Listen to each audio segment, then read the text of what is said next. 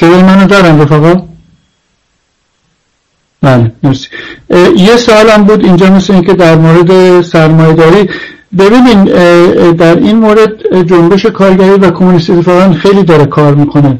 هم به مناسبت 200مین سالگرد تولد ماست کارهای خیلی جالبی در زمینه شناخت سرمایه‌داری معاصر و در واقع چگونگی تحول طبقه کارگر و مسائل مربوطه منتشر شد، هم در مورد 100 سالگی انقلاب اکتبر و آموختن از این تجربیات، هم در مورد 150مین سالگرد تولد لنین. خب ما تلاشمون این بوده که توی نامه مردم بخش‌های از این در واقع کارهای تحقیقی رو که در دسترسمون هست منتشر بکنیم و خب این کارها ادامه داره در سطح جنبش کارگری و کمونیستی و ما هم بخشی از همین تلاش هستیم. بریم به اینکه آیا سیاست حزب همون سیاست اول انقلاب هست یا نه. خب ببینید معلومه که نیستش که چجوری میتونه همون سیاست حزب در اول انقلاب باشه. ما امروز و خب شاید دوست گرامی که سوال کرده دنبال نکردن نظرات حزب. خب ما سال‌هاست که الان به این نظر رسیدیم و نظر رو منتشر کردیم که ما معتقدیم انقلاب بهمن نتونست به آرمان‌های خودش دست پیدا بکنه و در مرحله سیاسی متوقف شد و شکست خورد و بنابراین اون مبارزه‌ای که در ابتدای انقلاب در چارچوب اتحاد و انتقاد پیش میرفت اونها تموم شد و جای خودش رو داد به استقرار یک حکومت دیکتاتوری قرون وسطایی و سرکوب‌هایی که ما در طی این سالهای زیاد مشاهده کردیم. حزب ما توی سالهای اخیر مطالب مختلفی رو در این زمینه منتشر کرده و از جمله ارزیابی سیاست حزب در سالهای اول انقلاب، بعد مطالب مفصل‌تری در زمینه تغییر و تحولات اندیشه‌های حزب بعد از در دهه‌های اخیر به صورت کتاب جزوه جداگانه و بعد هم خب ما مرتباً در نامه مردم در مطالب مختلفی که در ارزیابی رژیم کنونی، در ارزیابی 40 سال گذشته، در ارزیابی در واقع ماهیت طبقاتی رژیم کنونی و مبارزه طبقاتی که در جامعه اون هست در این زمینه توضیحات مفصلی دادیم و میدیم. و نه فقط من فکر میکنم در مورد خود رژیم توی این سالها خب یه بحث دیگه‌ای هم که خیلی بحث کلیدی و مهمی بوده، بحث در مورد ارزیابی حزب ما از جنبش اصلاحات و اصلاح طلبان و غیره بوده که اونم فکر میکنم حزب ما سیاست ویژه‌ای رو در این زمینه دنبال کرده و همواره نظرش این بوده که در واقع نظریه استحاله پذیری رژیم ولایت فقیه از بنیاد اساس نظریه نادرستی است. یعنی این فکری که فکر بکنیم که ولی فقیه یا رهبران سپاه و رهبران رژیم در یک روند که با در واقع نصیحت و موعظه کسانی مثل خاتمی و غیره هست، اینها ابزار قدرت رو رها خواهند کرد و به نفع مردم کنار خواهند رفت، اینها سرابه. بدون مبارزه اجتماعی، بدون مبارزه توده‌ای نمیشه رژیم استبدادی کنونی رو جا به جا کرد. یه بخش دیگه دشواری این نظر هم این بود که خب یه وقتی آقای خاتمی میگفت در چارچوب نظریه مترقی ولایت فقیه همه آزادی ها هم امکان پذیر هست و خب واقعا ما همون موقع جواب ایشون رو دادیم که این نظریات نادرسته. بنابراین کوتاه خب نظرات حزب توده ایران در از ابتدای انقلاب تا به امروز همگام با تحولاتی که توی جامعه ما و نیازهایی که این تحولات ایجاد کرده تغییر کرده و اشکال نوین خودش رو پیدا کرده که در مطبوعات حزب ما در واقع بازتاب پیدا میکنه. رفیقمون توراج هم سوال کرده بودن که با چه نیرویی میتوان با این رژیم مقابله کرد.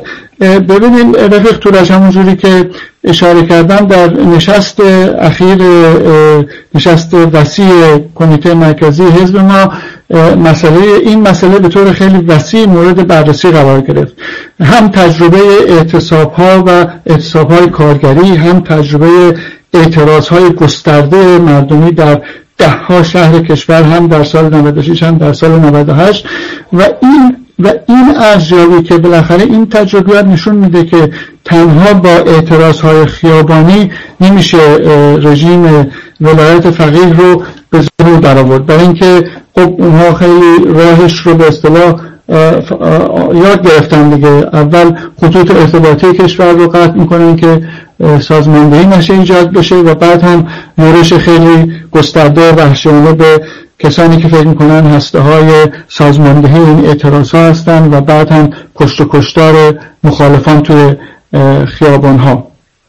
من فکر میکنم این نکته رو باید بهش توجه کرد که خب ما با توجه به این موضوع چه کار باید کرد، چه راهکار اساسی که میشه این مبارزه رو به جلو برد چی هستش. ما اونجا اشاره کردیم که خب این جنبش اعتراضی که در سراسر ایران هست، اعتصاب‌های فزاینده کارگری، اعتراض‌های گسترده‌ای که زنان مبارز میهن ما توی این سالها داشتن، جنبش دانشجویی، جنبش دهقانی که ما توی سالهای گذشته توی اصفهان به خاطر آب شهرهای دیگه دیدیم، اینها نیازمند یک هماهنگی، یک رهبری سیاسی، یک برنامه حداقل مبارزاتی هستن که بتونن در واقع طیف گسترده‌ای از نیروهای اجتماعی رو دور خودشون جمع بکنن و رژیم جمهوری اسلامی رو به چالش جدی بکشونن.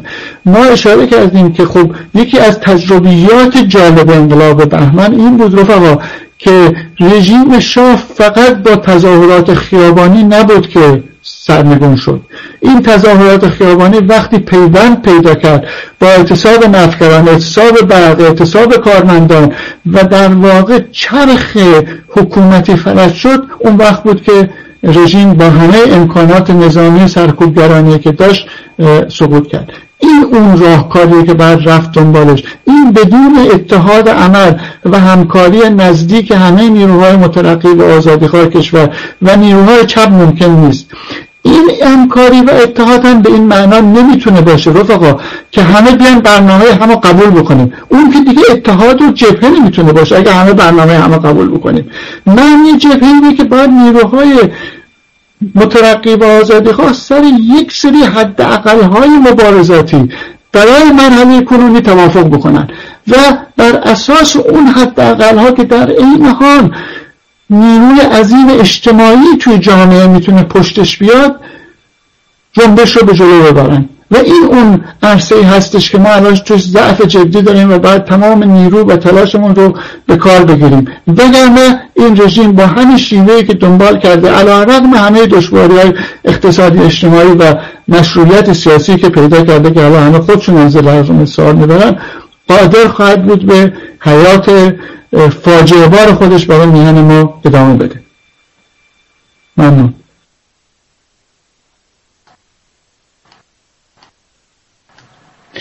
ممنون رفیق امیدوار. یک سوال دیگه اومده از مور 18. رفیق امیدواری گرامی، با تشکر نسبت به توضیحات دقیق شما از طرف رفقای باکو، آیا می توانید توضیحاتی درباره اقدامات و تلاش‌های رهبری حزبمان در جهت جلب دیگر نیروهای سیاسی و اجتماعی به جبهه مشترک ارائه دهید؟ بفرمایید، میکروفون در اختیار شماست.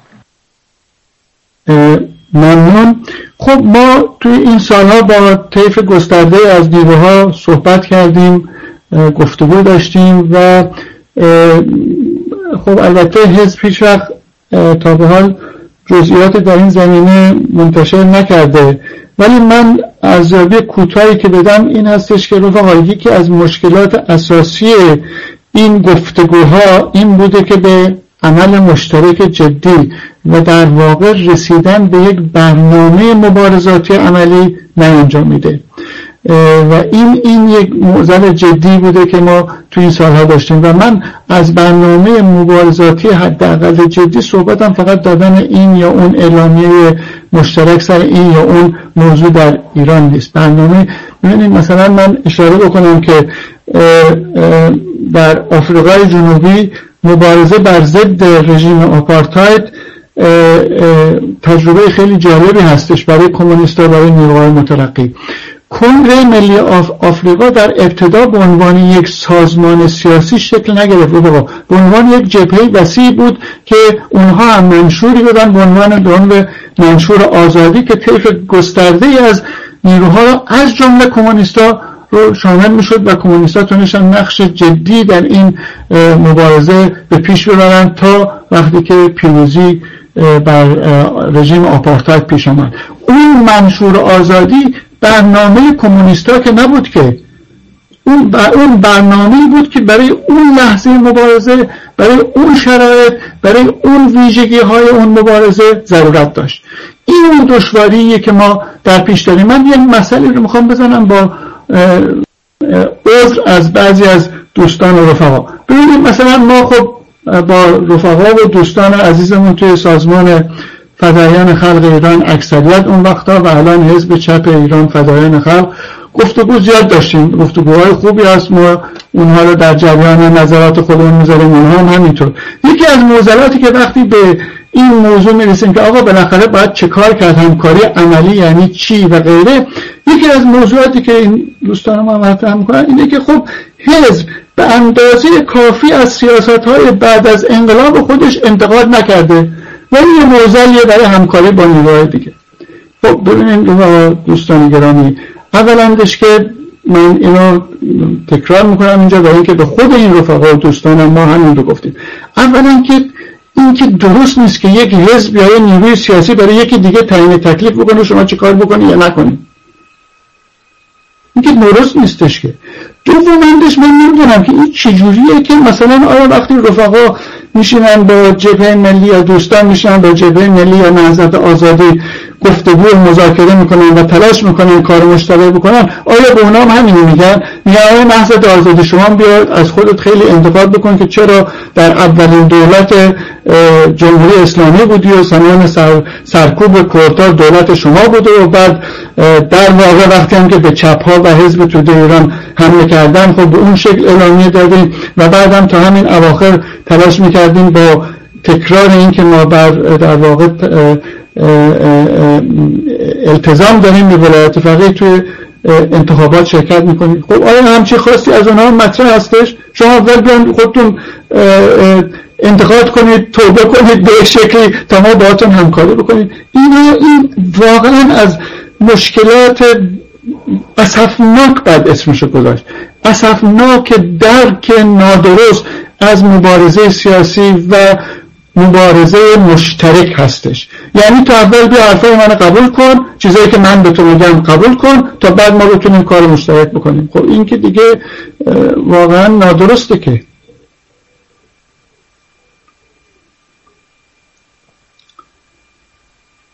به هر صورت این فکر میکنم از معضلاتی هستش که ما باهاش روبرو هستیم، ولی خب تلاش ادامه پیدا میکنه. ما در زمینه بقیه نیروها ببینیم توی این سالها، من به این نکته اشاره بکنم که خب سالهای دشواری بوده رفقا.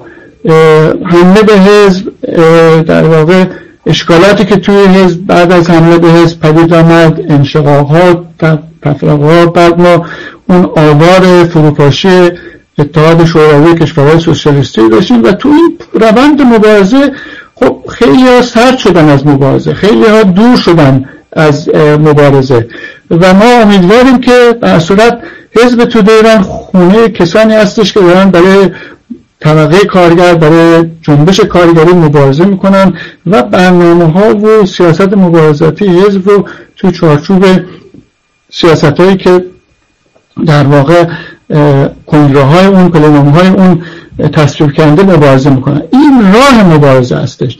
کسی میتونه اینجا و اونجا به سیاست‌های حزب انتقاد داشته باشه، اشکال داشته باشه. تو خود حزب همیشه این بحثا بوده و باید هم حزب جایی باشه که این بحث‌های سالم ادامه پیدا میکنه و اینجا هستش که به این شکل، فقط به این شکل هست که میشه مبارزه اساسی و مبارزه جنبش کارگری و کمونیستی ایران رو پیش برد.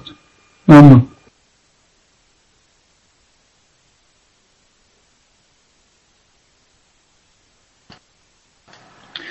ممنون رفیق امیدوار. رفیق بهزاد سوال دارن، منتها قبلش من یه سوالی رو میخونم از تکستایی توی اتاق.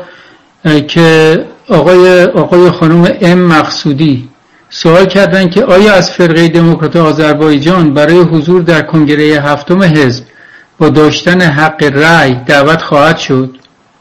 پس این یک سوال است و رفیق بهزادم بعد از من میکرو میگیرن و سوالشون رو مطرح میکنند و بعد لطفا شما بگیرید و پاسخ بدید. ممنون. سلام رفیق، سلام محمد، ممنون از صحبت بسیار دقیق و عالی که کردید و همچنین سوال و پرسش و پاسخی که در واقع خیلی روشنگر بود. من 2 سوال دارم. یکیش در ارتباط با بحث اتحادها هست.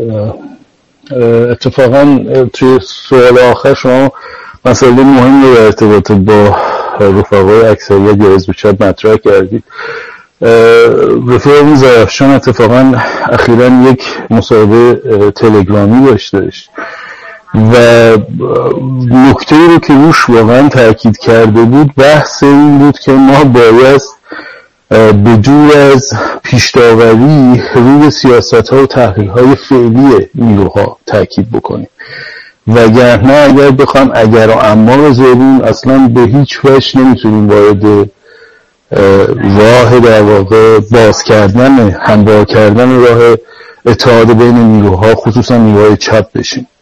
بنابراین این نکته‌ای که واقعا باید صادقانه نیروهایی که خواهان گذشتن از این شرایط بسیار حاد هستند در واقع در نظر داشته باشن. به نظر من با توجه به این صحبتی که رفیق زرفشان کردن نمیشه اینجا به عنوان یک پیش زمینه‌ای برای صحبت‌های بین نیروهای مختلف در نظر گرفت که آقا پیش‌داوری‌ها رو بذارید کنار، بحث برنامه حداقلی و شرایط فعلی رو برای اتحاد مطرح بکنید. این یک سوال من بود. سوال دیگرم من در ارتباط با ادامه صحبت‌های رفیقم تورج بود. یعنی واقعیتش به نظر من رژیم خوب خیلی تجربه طولانی داره در ارتباط با نحوه برخورد نیروهای مختلف و به اصطلاح اپوزیسیون، نحوه در واقع مقابله با اونها و شرایط خوب خیلی دقیقاً درک میکنه که تا موقعی که یک نیروی متحدی که بتونه جنبش میهن نیرو سازمان بده و گردانهای مختلف رو به همدیگه ارتباط برقرار بکنه، واقعا نخواهد تونست یک چالش بزرگی رو برای رژیم به وجود بیاره و رژیم در واقع به خاطر همین مهمترین دشواری پیش راه خودش رو در واقع بحران اقتصادی بسیار شدید میدونه که اون هم خب به خاطر در واقع مناسبات اقتصادی که ایجاد کرده و همون سیاست‌های نئولیبرالی که بر اساس صندوق بین‌المللی پول و بانک جهانی دیکته میشه و اجرا میکنه، منتها میخواد از هر طریقی که شده راه تحریم رو در واقع از بین برداره و عملاً این راه هم جز با مصالحه بر سر تمامی در واقع در تمامی در واقع از شود مسائلی که میتونه به در واقع حاکمیت ملی مردم ما مطرح باشه، ارتباط داشته باشه، حاضره که بر سر اونها معامله بکنه با امپریالیسم، خصوصا امپریالیسم آمریکا، و بتونه از این بحران خارج بشه، چون میدونه که عملاً اپوزیسیون داره یا همچون نیروی نیستش که بتونه یه جنبش وسیع رو سازمان بده. شما نظرتون رو میخواستم ببینم که در ارتباط با این صحبت‌هایی که میشه در ارتباط با صحبت‌های مخفیانه‌ای که رژیم از کانال‌های مختلف با امپریالیسم آمریکا میکنه، خصوصا در چارچوب انتخابات آینده آمریکا که بسیار نزدیک هستش، چی هست؟ آیا این محلی از اعراب داره، رژیم واقعا دنبال این قضیه هست و اگر این باشه ممکنه که ما شاهد یک در واقع توافق‌های پشت پرده جدی باشیم با امپریالیسم آمریکا. ممنونم. من سوالمو خاتمه میدم. متشکرم.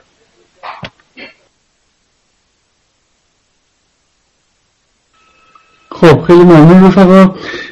سوال اول دعوت از رفقای فرهنگ دموکرات آذربایجان با حق رأی. خب ببینید رفقا، اینکه حزب چه کسانی رو به کنگرهش دعوت میکنه و یا نمیکنه با چه چیزی، خب اینا حزب ما از این عادتا نداره این مسائل رو در واقع جلسات عمومی مطرح بکنه و این تصمیمی هستش که رفقایی که تدارک کنگره رو میبینن قطعا در چارچوب پیشنهاداتشون به کمیته مرکزی بررسی خواهد شد. ما در واقع این تیپ حزب هیچ وقت کار نکرده و الان هم کار نمیکنه و بنابراین با پوزش از اینکه پاسخ روشنی به شما نمیدن. در واقع صحبت کردیم در مورد ضرورت پیشبرد امر اتحادها بدون پیشداوری. خب این حرفی رفیق که سالهاست حزب میزنه و واقعا هم روش تأکید داشته و من هم توی صحبتام تأکیدم رو این بود که خب اگر ملاک این باشه، خب شما میدونید بعد از انقلاب هم بحث هنوز ما داشتیم در مورد 28 مرداد که آیا درست بوده غلط بوده و این خودش سبب شد که خب نیروهای خیلی اصلا دور بشن و این که ما امروز بحثمون این باشه که آیا در سال 1357 میشد از این فرمول یا از اون فرمول استفاده کرد یا نکرد، اینا بحثایی هستش که به نظر من اساسش نه حتی نقد جدی بلکه اساسش در واقع این هستش که پایه‌ای باشه برای عدم همکاری. برای اینکه وقتی رفتیم تو اون بحثا هیچ وقت از اون بحثا نمیایم بیرون و جالبه که خب خود مثلا من اشاره کردم به رفقای فدایی، خود این رفقای این بحثا رو با نیروهای دیگه چپ هم که در واقع مشکل دارن با اونها، شاید بیشتر با اونها تا با ما، خب دارن دیگه. خب این از این طریق ما همه با هم مشکل پیدا میکنیم و هیچ وقت به اونجا نمیرسیم که در واقع بگیم آقا امروز الان توی سیاست امروزمون آیا نقاط مشترک در مبارزه با جمهوری اسلامی صادقانه وجود داره یا نداره و اگر وجود داره آیا ما سر این نکات، سر این اصول حداقل میتونیم با هم همکاری کنیم و تاثیرگذار باشیم توی جنبشی که توی جامعه ما داره به پیش میره یا نه. این اون جوابیه که ما هنوز در واقع متاسفانه بهش نرسیدیم و باید تلاش‌ها رو جداً در این زمینه ادامه داد و این واقعاً اسفناکه رفقا، واقعاً اسفناکه و من این رو به صورت جدی میگم که سیاست و امر مبارزه مردم ما باید درجه اول نه منافع گروهیمون، نه منافع سکتاریستی و فرق گرایانمون، بلکه منافع جنبش مردمی کشورمون برای طرد رژیم ولایت فقیه، برای رهایی از چنگال استبداد باید مد نظر باشه و بر اون اساس سیاست‌های خودمون رو تنظیم بکنیم، نه بر اساس سیاست‌هایی که آیا حالا من اگه این اعلامیه رو به اون بدم به نفعمه یا به ضررمه یا نه. این کاسبکاری سیاسیه. ببخشید من از این کلمات استفاده میکنم ولی اینا کاسبکاری سیاسی. بعد بنابراین حتما بدون از پیش‌داوری ها حتما در مورد صحبتی که رفیقمون به حساب کردن صحبت جالبیه. ببینیم رفقا، نکته جالبی که مطرح کردین، خب رژیم سابقه طولانی داره در زمینه این که حتی حاضر به قول خودشون با شیطان هم مذاکره بکنه برای اینکه به حیات خودش ادامه بده. واقعیت این هستش که تحریم‌های اقتصادی و سیاست‌های خیلی خیلی مخرب اقتصادی، کلامی که اینها در سالهای اخیر دنبال کردن، ایران رو به یک وضعیت فاجعه باری از فقر و محرومیت و گرفتاری اجتماعی دچار کرده که شاید توی تاریخ معاصر و اخیر میهن ما کم نظیر باشه. خب در این شرایطی که شما میبینید دیگه در روزهای اخیر برخی از رهبران رژیم اشاره کردن که درآمد نفتشون از کجا به کجا رسیده و در واقع با کاسه گدایی این طرف اون طرف راه افتادن و باید گفتش اینها نه احتمال، باید گفتش که ماهاست اینها الان دارن مخفیانه با رژیم آمریکا مذاکره میکنن. اطلاعات هست که خب در عراق اینها به صورت خیلی جدی کمک کردن به سیاست، این که سیاست آمریکا توی عراق پیش بره در دولت جدید عراق و بر ضد در واقع منافع مردم عراق، و اینها دارن مذاکره میکنن برای اینکه این تحریم ها کمتر بشه و اینها یه مقدار فضای تنفسی پیدا بکنن.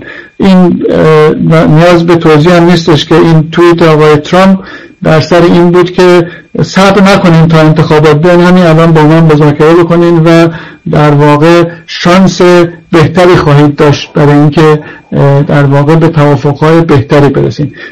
بنابراین واقعیتش اینه که اینها حتما این کارها رو خواهند کرد و همونجوری هم که میدونین آقای خامنه‌ای اخیراً کشف کرده بود که امام حسن یکی از در واقع دلاورترین و تاریخی ترین چهره‌های تاریخ اسلام، برای اینکه حاضر شد در واقع سازش بکنه برای منافع بیشتر. اینا رو همه رو باید با ارتباط با هم دونست. بنابراین باید فکر کرد که حتما نرمش قهرمانانه دیگری در راه هستش و این هم به زودی رازها از پرده بیرون خواهد افتاد و روشن خواهد شد که بعد از این همه هیاهو و صحبت و خلاصه اینها چه کارهایی رو داشتن میکردن. همونجوری که وقتی مسئله برجام داشت پیش میرفت از همون دوران احمدی نژاد اینها توسط ولایتی و اون وقت لاریجانی ها مشغول مذاکره با آمریکا، مشغول مذاکره پنهانی با آمریکا بودن و بعد هم آقای روحانی رو آوردن که در واقع اونها رو امضا بکنیم.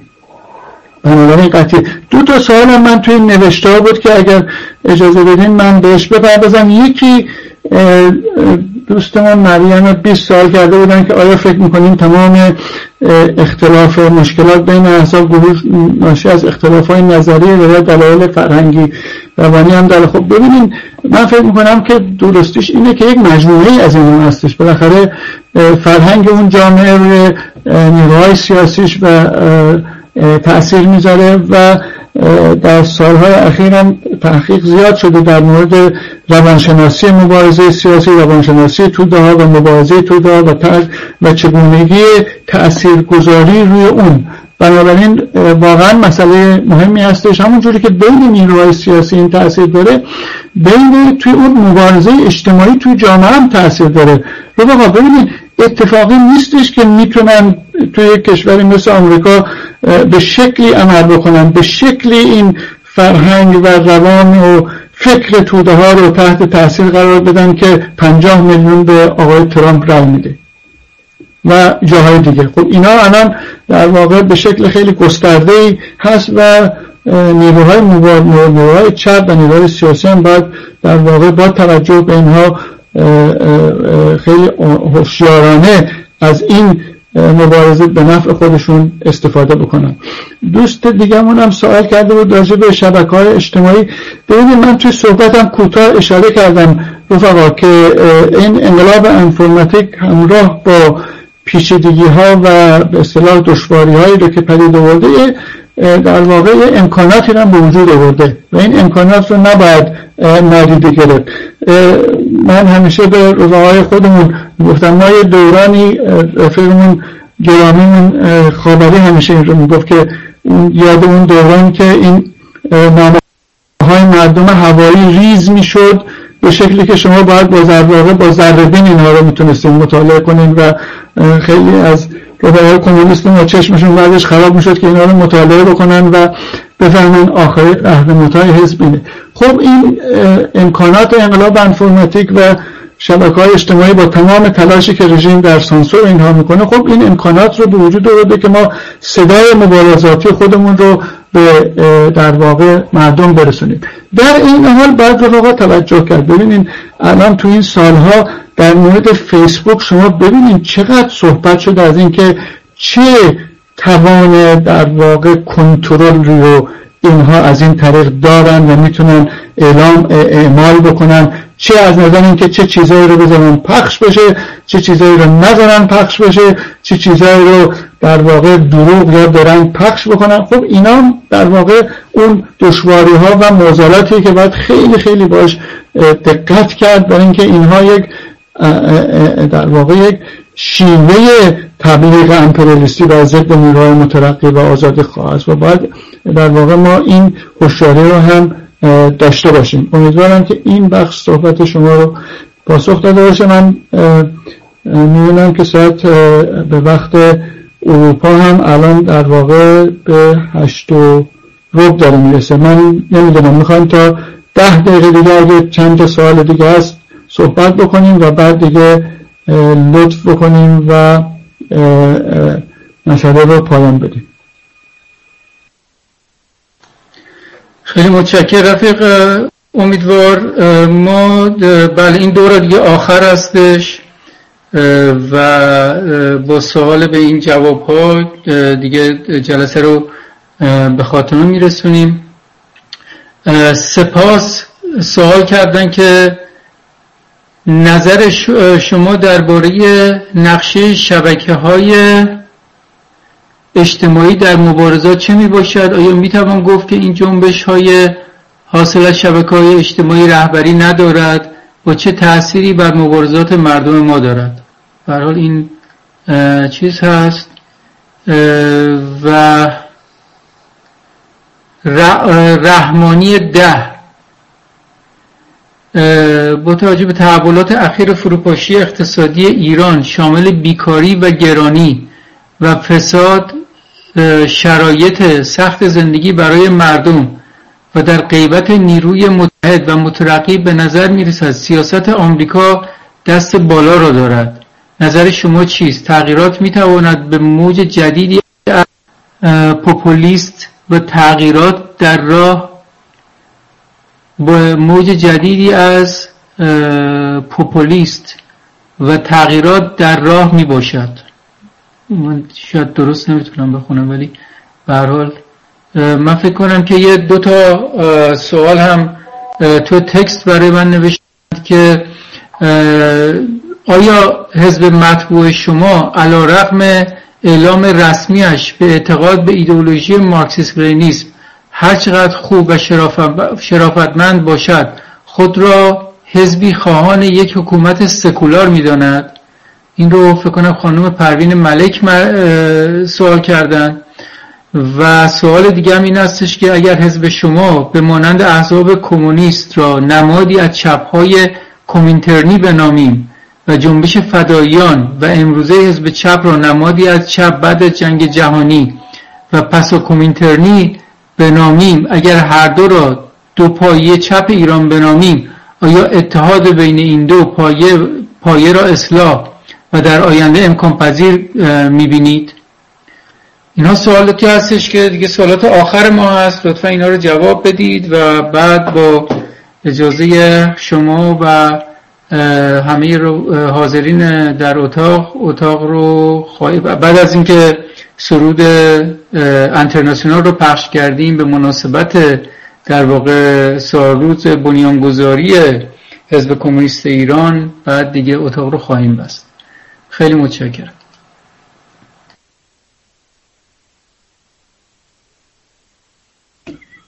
رفقا صدای منو دارن؟ البته چون شما سری میخوندین همه سوالا رو نتونستم یادداشت کنم، امیدوارم چیزی رو از قلم نندازم. در مورد شبکه‌های اجتماعی من به طور غیر مستقیم اشاره کردم که بعد در ضمن استفاده از مثلا خب خیلی هم هوشیار بود. ببینین موضوعی که مطرح هست این هستش که مبارزه سیاسی، مبارزه سازمان یافته توی کشور ما ضرورتش همون مبارزه سازمان یافته متحد گردانهای اجتماعی سر مسائل مشخص هستش.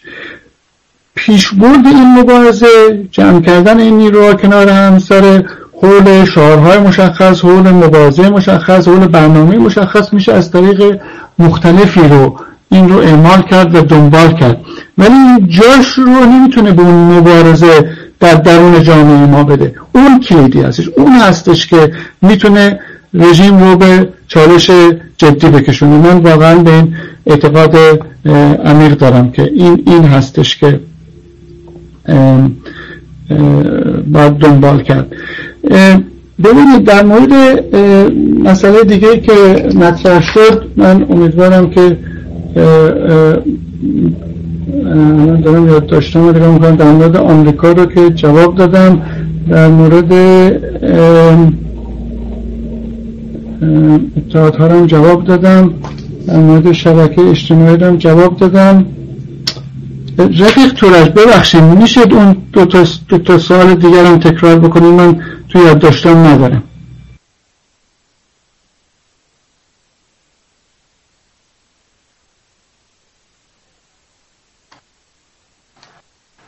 یک لحظه لطفاً من باز کنم دوباره. بله، یکیش هستش که آیا حزب مطبوع شما علیرغم اعلام رسمیش به اعتقاد به ایدئولوژی مارکسیسم لنینیسم هر چقدر خوب و شرافتمندانه باشد خود را حزبی خواهان یک حکومت سکولار می‌داند؟ از خانم پروین ملک هستم. سوال بعدی هم اگر حزب شما به مانند احزاب کمونیست را نمادی از چپ‌های کمینترنی بنامید و جنبش فداییان و امروزه حزب چپ را نمادی از چپ بعد از جنگ جهانی و پسا کمینترنی بنامیم و اگر هر دو را دو پایه چپ ایران بدانیم، آیا اتحاد بین این دو پایه را اصلاح و در آینده امکان پذیر می‌دانید؟ فکر کنم صلاح باشه، را صلاح و در آینده امکان پذیر می‌بینید؟ در این حال رفیق امیدوار، دو نفر که یک لحظه اجازه بدید، یک نفر هم فکر میکنم که تو چیز باشه، تو نوبت باشه، شما این سوالا رو جواب بدید و بعد ایشون سوالشون رو مطرح بکنن اگر که مشکل نیست.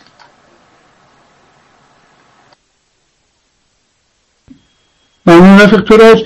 ببینید در مورد حکومت سکولار ما برنامه جبهه ضد دیکتاتوری، برنامه حزبمون بر پالش نوشته که خواهان جدایی دین از حکومت هستیم و برای استقرار یک حکومت ملی دموکراتیک که توش آزادی احزاب، نیروهای سیاسی، مذهب، نژاد، حقوق خلق همه اینها در واقع رعایت بشه و ما این رو مطرح کردیم و من فکر می‌کنم که دیگه از این روشن‌تر نمیتونستیم مطرح بکنیم. یکی از معضلات ما تو این سال‌ها و مبارزه ما در واقع مبارزه در ضد اسلام سیاسی بوده. من البته فکر می‌کنم صحبت ایشون به مذهب زیاد برمیگرده به حکومت ایدئولوژیک و یا غیر ایدئولوژیک. من فکر می‌کنم برداشت من ممکنه این باشه. خب ببینید ما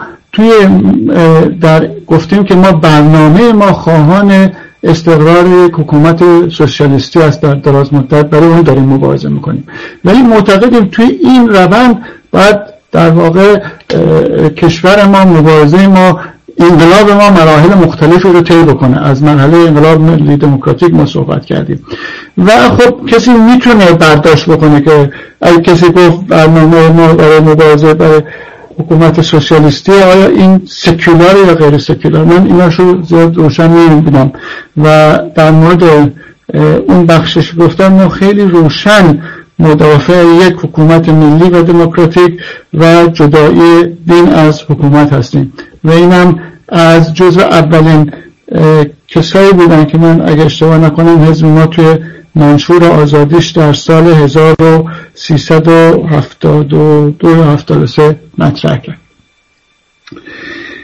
این سوال بعدی خیلی سوال جالبه بود. من میدونم که چجوری میشه همچین سوال رو مطرح کرد.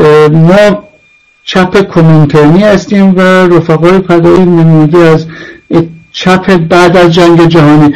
ببینید بعد از جنگ جهانی که اصلا کمینترنی موجود نبود، رفقای فدایی هم که اون وقت به وجود آمدن که اصلا من اعتقادی به جنبش چپ به اون شکلی که امروز ما براش مطرح میکنیم داشتن. جنبش چریکی بودن و تز چریک شهری رو مطرح میکردن. من نمیدونم که چجوری چپ‌های بعد از کمینترن بودن. ولی بخش دیگه این سوالشون خب سوال جالبیه، آیا میشه توی یک روند این اتحادها شکل بگیره و در واقع به تقویت جنبش چپ در مجموعه خودش در ایران و مبارزه مردم برسه؟ ما واقعا امیدواریم که بشه توی یک روندی، با وجود این که ما اختلاف نظر داریم با هم، با وجود این که اینجا و اونجا نظرات متفاوتی راجع به جهان، راجع به امپریالیسم، راجع به مبارزه طبقاتی، راجع به مرحله انقلاب و غیره داریم، ولی بتونیم توی روندی، توی همون چارچوبی که من گفتم به جایی برسیم که نظراتمون با هم نزدیک بشه و به سمتی بره که در مجموع چپ تو ایران تقویت بشه و امیدوارم که این کار رو هم بتونیم با هم با صداقت انجام بدیم. حتما. من صحبتم رو تموم میکنم.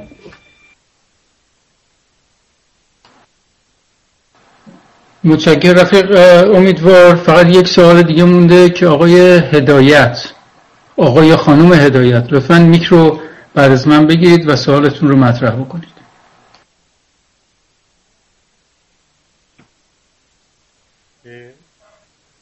سلام عرض میکنم رفیق امیدوار، نمیدونم صدای منو دارید یا نه؟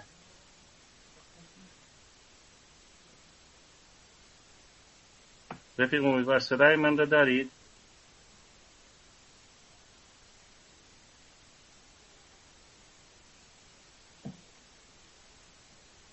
صدای من رو دارید رفیق امیدوار؟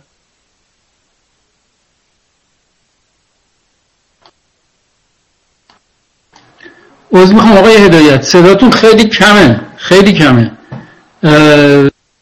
نمیدونم، حالا خیلی سعی کنید که خیلی بلندتر صحبت بکنید. من شما رو آزاد میکنم که میکرو دوباره بگیرید.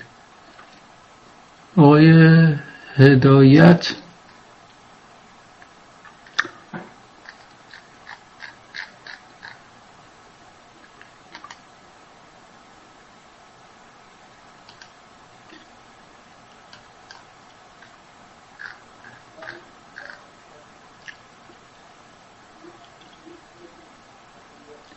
بفرمایید که شما صحبت.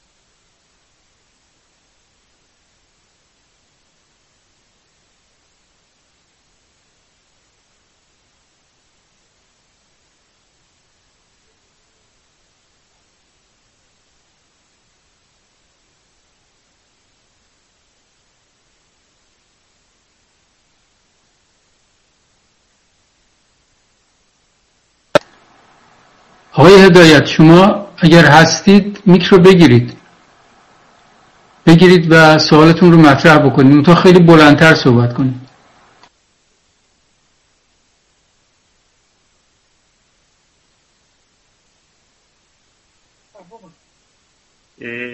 صدای من میاد؟ سوال من این بود که در سالهای اخیر اکثر به طبقات گوناگونی از مردم به خیابان‌ها اومدن و اعتراض کردن و مبارزه کردن و بدون اینکه از همدیگه سوال بکنن که چه وابستگی داره. یعنی مردم خیلی راحت میان در کنار هم مبارزه میکنن، ولی سازمان‌های سیاسی هنوز نتونستن به یک وحدت عمل برسن. من از رفیق امیدوار می‌خواستم سوال بکنم که آیا این دلیل این نیست که خیلی از این سازمان‌های سیاسی واقعا در جریان عمل مردم را نمایندگی نمی‌کنن؟ یعنی اکثر به طبقات مورد نظر خودشون رو. حزب توده ایران تلاش بسیار گسترده‌ای کرده که بتونه که این وحدت عمل رو به وجود بیاره. من فکر میکنم که حزب در این تلاشی که میکنه میتونه یک بیلان کاری رو هم ارائه بده در طی مدت زمان و این میتونه خیلی روشنگر باشه.